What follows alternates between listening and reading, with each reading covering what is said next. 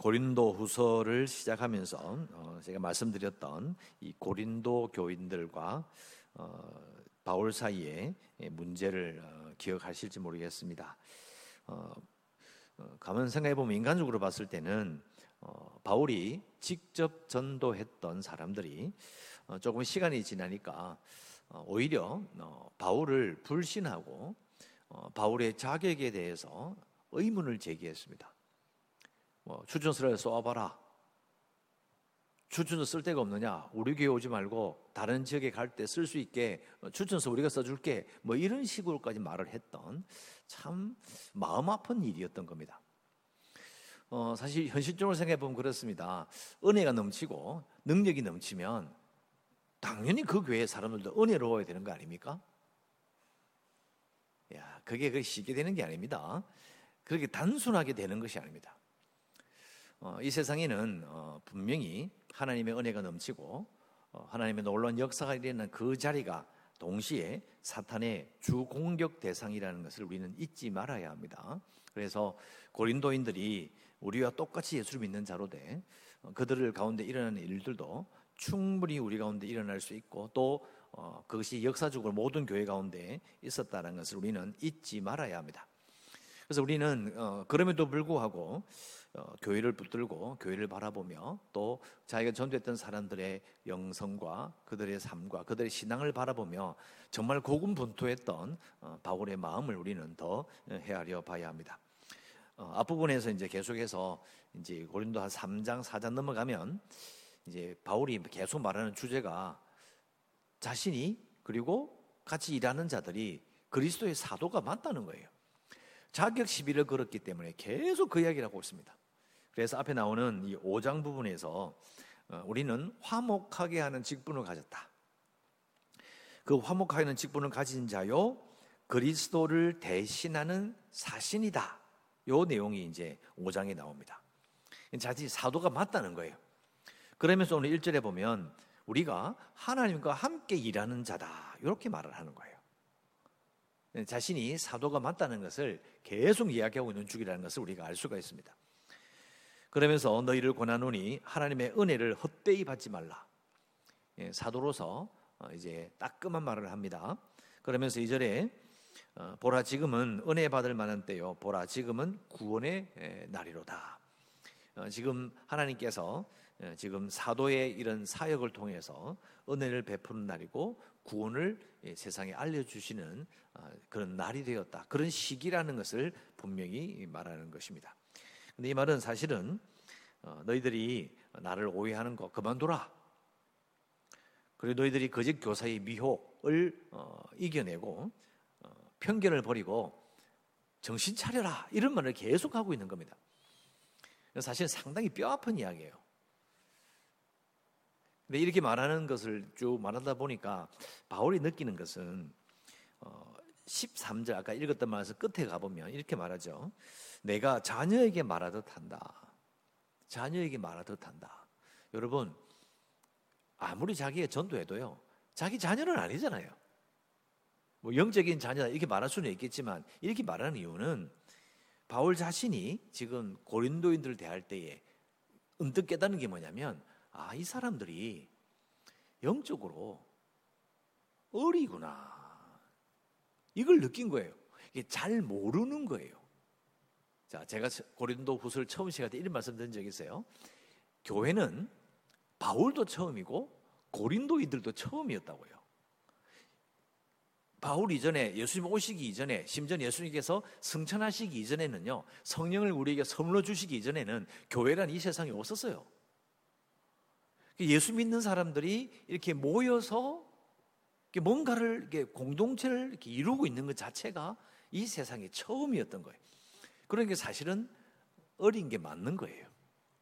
바울이 고린도인들이 믿지 얼마 안 돼서 이 사람들 낮춰보는 게 아니라 사실은 잘 몰랐던 거예요. 그래서 이런 말을 하는 겁니다. 내 자녀를 내가 자녀에게 말하듯이 너희에게 말한다. 그래서 우리가 이것을 잘 기억해야 됩니다. 또 이런 문제는요, 우리가 아무리 예수 믿어 오래 믿어도요, 내 자녀나 그 자녀의 자녀는요, 신앙생활을 시작하는 거예요. 나와 똑같은 수준으로 갑자기 올라올 수가 없어요.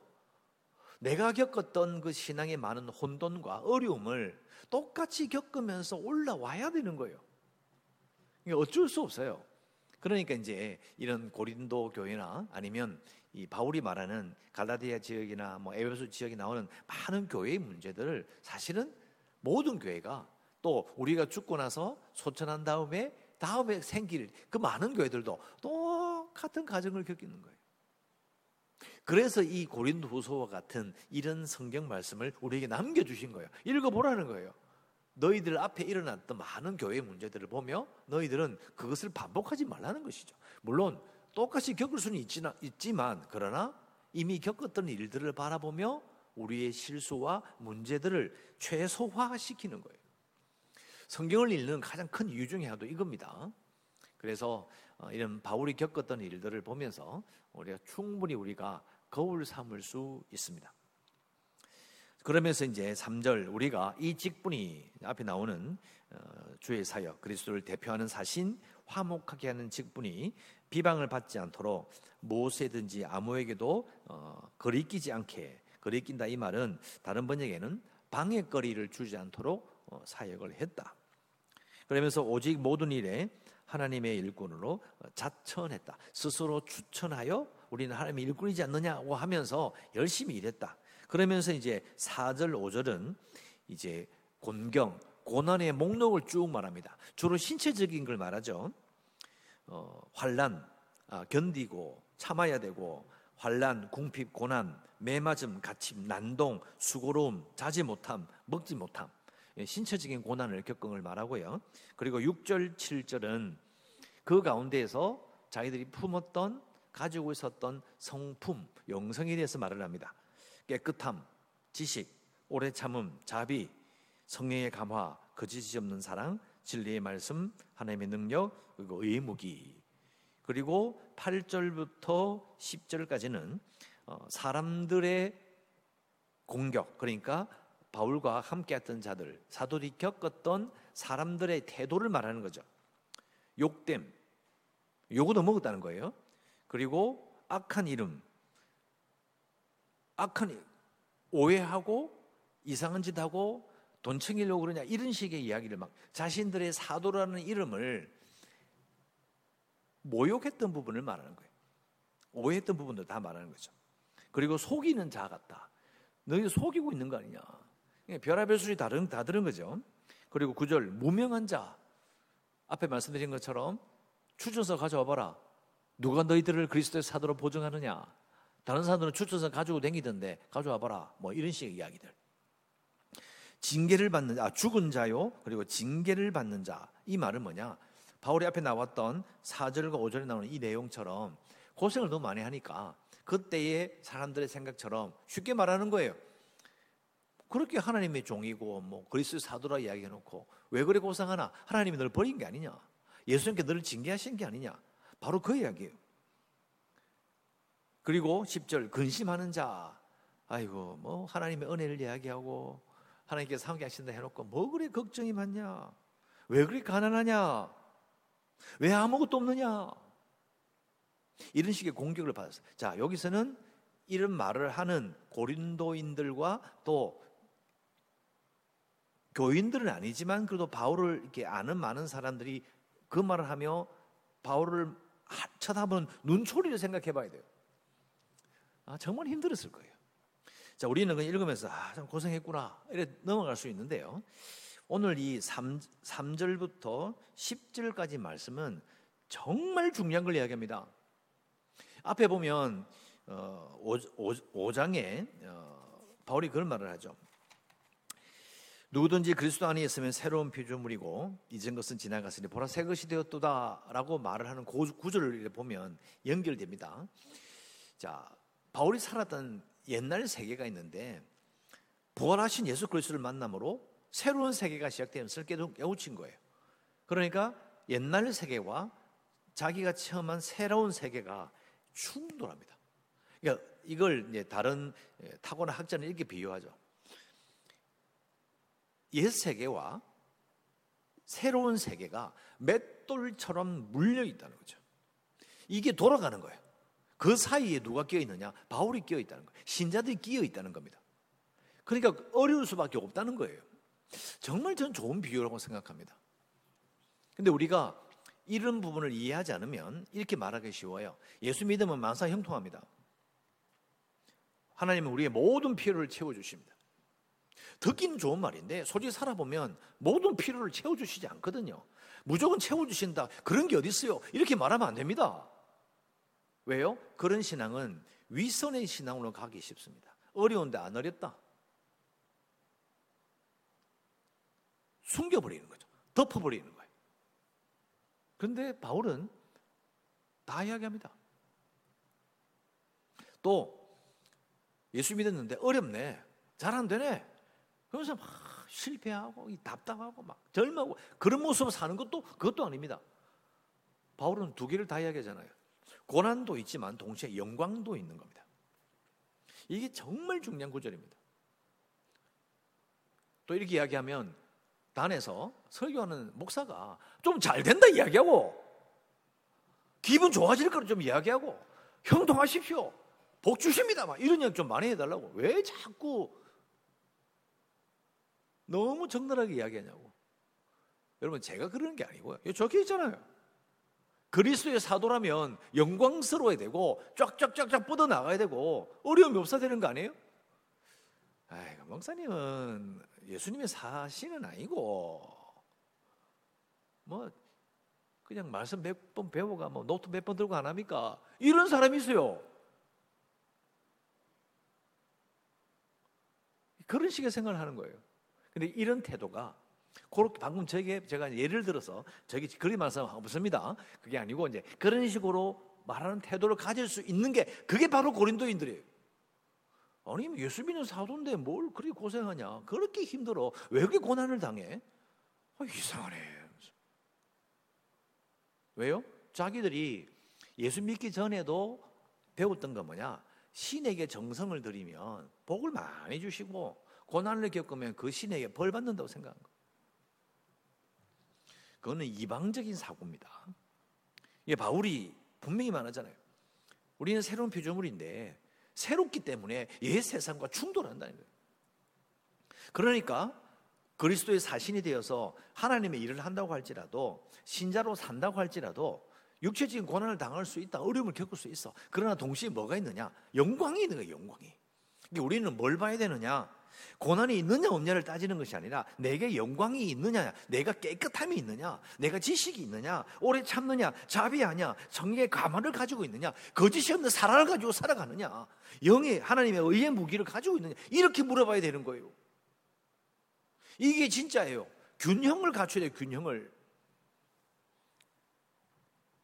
제가 항상 그러잖아요. 균형을 갖춰야 된다. 그게 제가 뭐 제 머리에서 뭐가 빵 나온 게 아니고요. 제가 뭐 탁월한 신앙적인 뭔가를 만들어서 이게 아니라 이 적혀 있잖아요. 저는 항상 강조합니다. 여기서 말하고 있잖아요. 신자의 삶은 고난과 영광이 같이 있는 것이라고.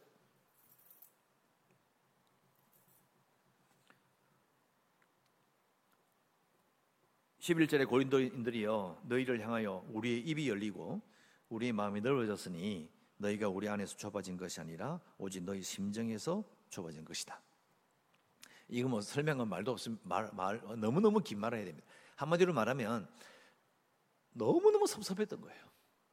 그런데 지금 이렇게 자신이 사도라는 것을 설명하면서 자기가 사도를 겪었던 그 모든 걸 다 설명하면서 이제 바울의 마음이 풀리면서 너희들도 마음 좀 풀어라. 13절, 내가 자녀에게 말하듯 하노니 보답하는 것으로 너희도 마음을 좀 넓혀라. 이제 보답하는 것으로, 이 말은 다른 번역에 이렇게 돼 있어요. 그래야 공평하지 않겠습니까? 우리가 마음을 열었으니, 넓혔으니 너희들도, 여러분도 마음을 넓혀야 공평하지 않겠습니까? 이렇게 번역되어 있어요. 좋은 번역이죠. 또 내일도 또 월요일 말씀도 계속 보니까 이 정도 하고요. 우리가 기도할 수 있는 것은, 하나님, 나의 삶에 고난과 영광의 균형을 잡으면서 살겠습니다. 고난은 신자든 불신자든 똑같이 옵니다. 신자기 때문에 그래도 기도 열심히 하니까 뭐 덜 아프고, 물론 그렇게 위로해 주시기도 해요. 그러나 인생 전체를 보면요, 사실은 고난은 거의 비슷해 보입니다. 오히려 불신자가 덜 고생하는 것처럼 보이는 건 사실이지 않습니까? 그래서 심지어는 이렇게 생각하는 거예요. 예를 들어 저도 부모한테 들었던 이야기죠.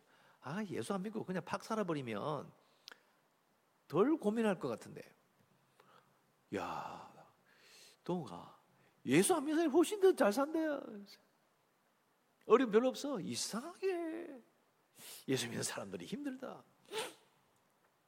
자, 누가 더 고생을 따지기 전에요, 고난과 영광의 균형을 갖추려는 생각을 해야 돼요. 그렇게 기도해야 됩니다.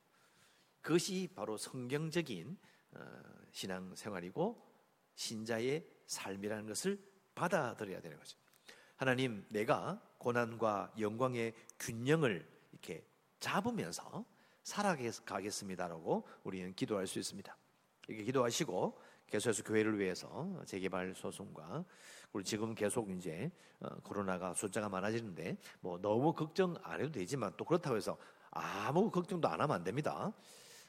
조심조심하게 잘 지낼 수 있도록 기도해 주시고, 주일학교 여름 행사의 은혜를 위해서, 그리고 연약한 성도들, 특히 준이와 그리고 지현이를 위해서, 또 선교지를 위해서 지금 양계장 공사를 하고 있는데 비가 와서 이제 조금씩 좀 지연되고 있기는 하다고 그럽니다. 그래서 꼭 기도해 주시고, 오늘도 주일의 평화와 기쁨을 누리시기를 주의 이름으로 축원합니다.